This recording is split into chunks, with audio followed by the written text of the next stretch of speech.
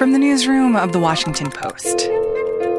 Hi, this is Vanessa Williams from The Washington Post. Hey, it's Philip Rucker at The Washington Post. Do you have a minute? Hi, this is Dan Zach. This is Post Reports. I'm Martine Powers. It's Wednesday, June 30th.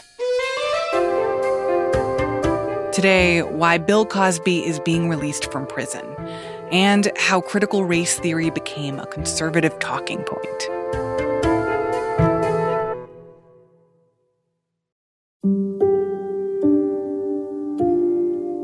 Today, the Pennsylvania Supreme Court overturned the conviction of Bill Cosby, one of the biggest moments in the Me Too movement. Manuel Roig-Franzia is a staff writer for The Post who covered the Cosby trial in 2018. Today, Cosby was released from prison. A state Supreme Court ruled that Cosby's Fifth Amendment rights against self-incrimination were violated at his trial. The reasoning that the Pennsylvania Supreme Court gave is that Bill Cosby believed that he had immunity from future prosecution because a previous district attorney had decided not to prosecute him. And after that decision, he gave an extraordinary days-long deposition in a civil case that was filed against him by his main accuser, Andrea Constand. And that deposition, which we have, that deposition is an extraordinary document because in it, Bill Cosby talks about how he would acquire quaaludes to give to women whom he wanted to have sex with. And that suggestion that he would use drugs to be the prelude to sexual activity with women fit exactly with the accusations that all of these women had been making for decades against him. They had been saying that he gave them some kind of drug that knocked them out, that made them unable to move their arms, that made them unable to move their legs, that made them unable to say no or resist, and that he sexually assaulted them. And that was used to great profit by the prosecutors who eventually won the conviction against him. What the Supreme Court is saying is that Bill Cosby only agreed to say all that, only agreed to describe his pattern of behavior with drugs and women because he had been promised he would never be prosecuted for the accusations that had been leveled against him by this woman who really had looked up to him as a mentor, Andrea Constand. So how long has Cosby already spent in prison, and how much longer was he supposed to be there? Well, he was supposed to be in prison for at least 3 years. He was convicted in 2018. So he'd been there a good long stretch, but that was the minimum. He could have been there for up to 11 years. And so it was very likely and very possible that Bill Cosby would have been in prison for many more years after this for one key reason. He hadn't been expressing remorse at all. He'd remained steadfast that he was wrongly convicted. And his representatives were also talking about this in the press, that he had been persecuted rather than prosecuted. So it was conceivable, if the Supreme Court in Pennsylvania had not come down with this decision today, that Bill Cosby could have become a very much older man and maybe even died in prison. I think one of the reasons why there has been so much shock and reaction to Bill Cosby's upcoming release is that there have been so many accusations against him from literally dozens of women who say that he targeted them. So those accusations don't count at all in what this judge is now considering? We at the Washington Post, we tracked the accusations that have been made over decades against Bill Cosby, and we've spoken to many of these women. At our last count, there were at least 60 women. There may be more. I say there may be more because some of the alleged assaults took place many years ago, and people who might have been assaulted and who others said were assaulted are no longer alive. What was a big misconception about the Bill Cosby trial was that it was a trial about these at least 60 women who have accused him of sexual assault over the decades.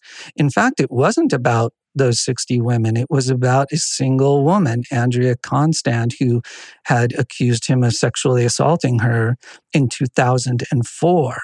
But the other women mattered in the case. In fact, they mattered a lot, and their presence was palpable throughout. Not just in the courtroom, because there were accusers who were there for every minute of the trial, but also from the witness stand.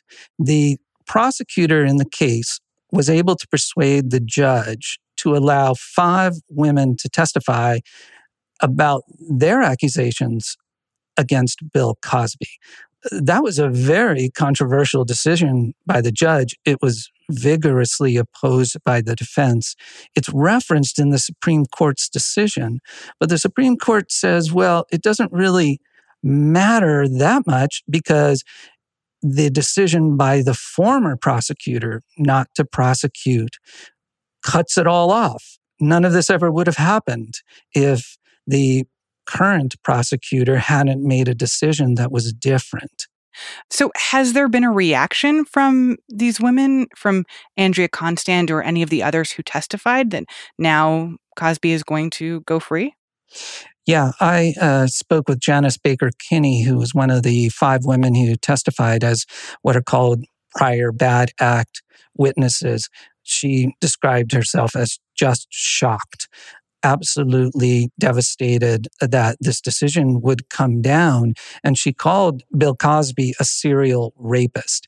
And she is a person who has had contact with so many of the other alleged victims of Bill Cosby that she was really speaking from a place deep, deep in her psyche, and a very painful place in her psyche in talking about him as a serial abuser, not just a person who abused her, not just a person who abused Andrea Constand. You can see that in the words that she chose to use when she was speaking to us. So then what happens now? Like, is that it? Bill Cosby is free and that's the end of the story? I don't think we know the answer to the question of what happens next. The women who have made accusations against Bill Cosby have been very persistent in their efforts to bring him to justice, as they would put it. And I can't imagine that they would go quietly into the night. However, at this point, it appears that Bill Cosby will be released from prison. A prosecutor who had been rejoicing after a guilty verdict will have to figure out what he does next. And the court of public opinion will get another chance to weigh in on Bill Cosby, this man who had a legacy as America's dad, as this cute, lovable guy in sweaters. That legacy had really been upended when the initial accusations were made against him. It was further tossed to the ground when he was convicted. But the public has a short attention span, and it's been a while since he was convicted. And one of the women who had accused him of sexually assaulting and harassing her told me today that in some ways, if she wanted to look for a silver lining in this decision that had so devastated her today, it would be that people would be talking about Bill Cosby and their accusations against him again. And maybe at the end of the day, that's the final victory for all of these women. They wanted the world to know what they say happened at the hands of this celebrity, this legend, this beloved figure. And now the world knows. And the world has been reminded again about what they have to say.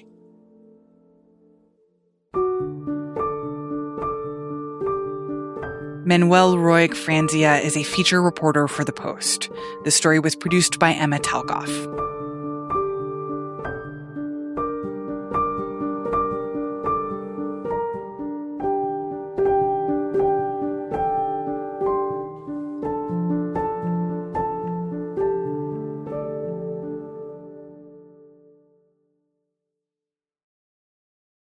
This podcast is sponsored by Monarch Money. Are you saving to reach your financial goals? Reaching those goals isn't just about getting more money, but by managing what you have. And the best way to manage your money? Monarch Money.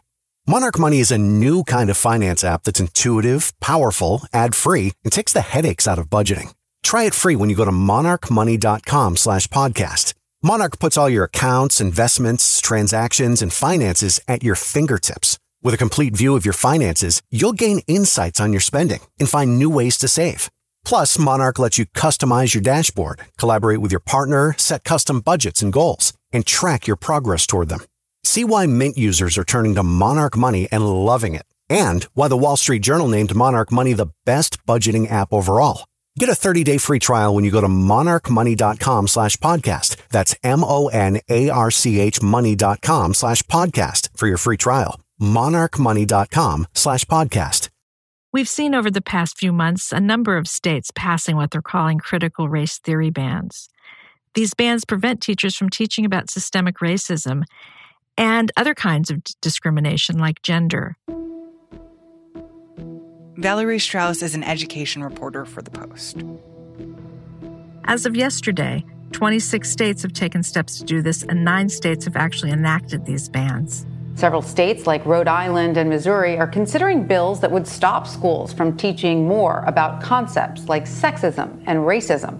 The one that probably got the most attention was the one in Florida because they had very, very long hearings, very contentious hearings about the issue before the Florida Board of Education passed it at the behest of the governor, Ron DeSantis. By basically using critical race theory to bring ideology and political activism as into the forefront of education. That is not what we need to be doing in Florida. They're all being pushed by Republican-led legislatures.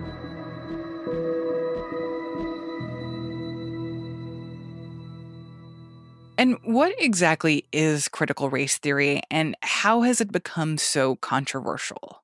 Critical race theory is an academic framework that discusses and researches systemic racism in America.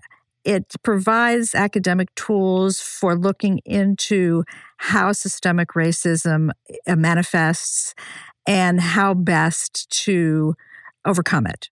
It has become this huge new flashpoint in the culture wars in America.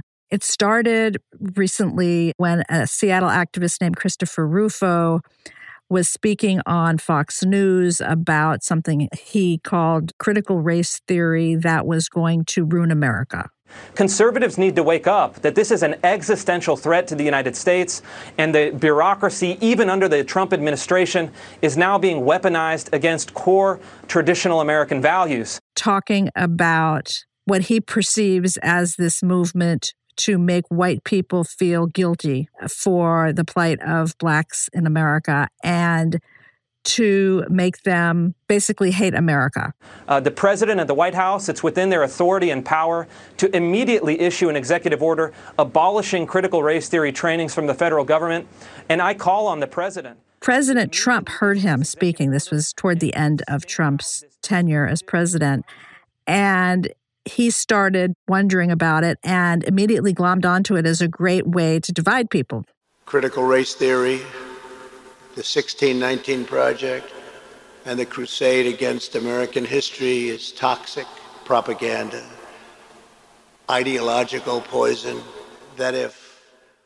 And he started telling his people that they had to ban diversity trainings in federally funded projects and in agencies, and then it started to spiral. And right now it's really playing out most clearly in schools.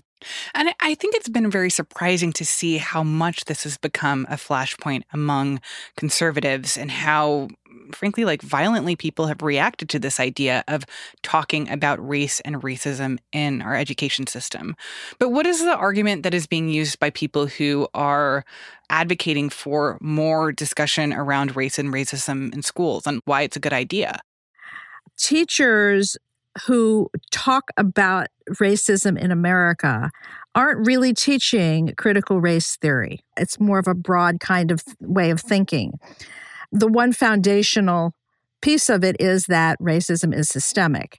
For teachers who want to be honest about America, then you have to teach about racism and the ways that it manifests. And the ways that it manifests systemically is through laws and rules and regulations. And any teacher who wants to be honest about it is going to teach those things. Now, that doesn't mean they're teaching critical race theory. It means that they're teaching the truth about America, which is a long overdue discussion, as we know. Because it seems like in some ways the idea of excluding discussion around racism in a school setting presents not only like moral and ethical problems, but also very fundamental logistical problems. Like, how are you going to talk about the Civil War? Or how are you going to talk about Japanese internment? Or how are you going to talk about many of the laws that have been passed and repealed in American history and like basically how our legal system came about? I don't know how you have a robust historical discussion without talking about racism. Well, that's right. And the truth is that many classrooms over many years have not had those discussions. Part of it is that their state content standards don't allow them to, or they don't have time to, or they're afraid to. There's all kinds of reasons that they don't. It's not something that until recently has been a matter of concern more nationally. We all know that George Floyd's murder by police really did spark a social justice movement. This is part of it. Before you said something about that there's something of a surprise that this has grabbed onto people. But if you look in the long term, in a way it isn't. Donald Trump was a reaction to the election of the first Black president in America. And remember, he got 76 million votes in the last election, suggesting that many people weren't bothered enough by those positions that he took not to vote for him. So you're talking about a country that's very divided. And when we talk about divided, it's always divided by race. So when it comes to these new laws that are being proposed or being passed, what do they actually do and how much can they actually curtail frank discussion around race in classrooms? Well, it depends on where and who. Most of the laws that have been passed and that are being discussed all are very similar because it's a coordinated effort, actually. There are organizations, and Rufo himself have helped advise legislatures on what to do. And primarily, what they're aimed at doing is not allowing teachers to talk about systemic racism. What they want teachers to impart, or they want people to believe, is that racism isn't really systemic in America. It's that it's a bunch of just bad actors, people who just don't like Black people and individually are responsible for bad things. And so it overlooks all of the laws. It overlooks the entire legal framework that exists that hurt the outcomes of Black people in America and have since the beginning. So if an elementary school teacher in Palm Beach County wants to teach about systemic racism when she's talking about the civil rights movement, does that mean that someone's going to step in and say, I need to see your lesson plans? Or if a parent complains about you teaching systemic racism, then you could get fired? Well, yes, in some places that could happen. And that's why teachers say that this will have a chilling effect on them for fear of that. It doesn't mean it will always happen. It means it depends on the neighborhood. It depends on the parents. It depends on the principal. But certainly teachers are worried that now they're going to feel that they have to pull back and watch their words and watch their lessons. Some places will insist teachers put their lesson plans online for parents to see it. It could get really ugly. And are there efforts happening to protect teachers' ability to talk openly and honestly about racism? What are people doing to oppose these new bills? Well, first and foremost, you have teachers who thousands of them who recently protested in a day of action across the country. The teachers protested recent legislation, including an effort to ban the 1619 Project. By not teaching the truth, we live a lie, and it's not okay to live a lie. Saying that they will refuse to lie. They will refuse not to tell the truth. And whatever that winds up costing them in terms of their jobs, that's what they're going to do. My guess is that there will be millions of teachers who will be like that. One thing we have to remember is, though, that it's only recently that there's been such an interest in talking about these things in school. So when I went to school, we didn't learn it. You probably didn't learn as much as you should have. But by and large, American schools have not taught the truth in total, given the real picture of how Black people have been treated in this country and still are. And so first you had this conservative backlash to the social protest movement that came about from George Floyd's death.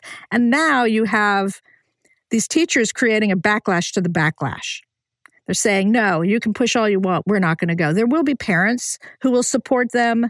I assume these laws will be challenged in court. You will have different superintendents looking on things differently. So it will get very complicated. And is the federal government trying to take a role in this too? Like the Biden administration or the Department of Education? I mean, they probably have an interest in making sure that kids are honestly educated about racial issues too. Yes. The Biden administration has been clear that they want all aspects of American history to be taught. One of the reasons, again, that I think this has caught so much interest among Republicans is that recently the Biden administration's education department issued some guidance on some grant money that they were giving. And some of the things that they suggested could be taught, one of the things was the 1619 Project of the New York Times. And that project has been just attacked ever since it was published by conservatives who insist that it too is trying to teach Americans to hate their country. Mm-hmm. And just for people who are not familiar with it, the 1619 Project basically goes back to the date of the arrival of Black people in this country and making the argument that slavery was inherent in every part of the construction of America, going back to the Revolutionary War and before. Right. And it has just become a target for everybody. I mean, even if Trump himself created a commission to refute that project, the New York Times created a curriculum around it. And that's part of the reason that some of these laws have started. That curriculum and the idea that they were infusing it really got some of these right-wing activists going. Valerie, it really strikes me that you say that in this moment you're reflecting on your own education and to what extent you learned about race and racism in school. I feel like my experience was, so I ended up becoming an African-American studies major in college. I remember being in my AFAM 101 class and thinking I was going to basically at least be familiar with everything in this course and realizing the huge gaping parts of history that I had never heard of before in my entire childhood that were never taught to me. And I wonder how you think this push could change the U.S. education system and how kids are thinking about race going forward. I think that it could have an enormous impact over time if we can keep the democracy going. I do think that this effort to fight telling the truth about America's history is part of a broader effort that could really undermine all of our institutions, including what I consider to be the most important civic institution we have in the country, which is the public education system. But there's nobody that I talk to of my age, 10 years younger, 20 years younger, nobody says they know it all. Just look at the Tulsa Massacre. Most people will say, my God, I didn't know about that. That's a seminal event, and we weren't taught that. So the hope is that this does spark a rethinking of the way we teach. When we start to teach it, I was in a discussion this morning where somebody said they thought that elementary school was too early. And my thinking is that it's never too early. Black children understand the issue from the day they're born. White children should understand the same thing about America. It's not too early. It just depends on how you developmentally do it. But I think that you need to rethink about how you start teaching this from the very early ages. Valerie Strauss is an education reporter for The Post. Sabby Robinson produced this story.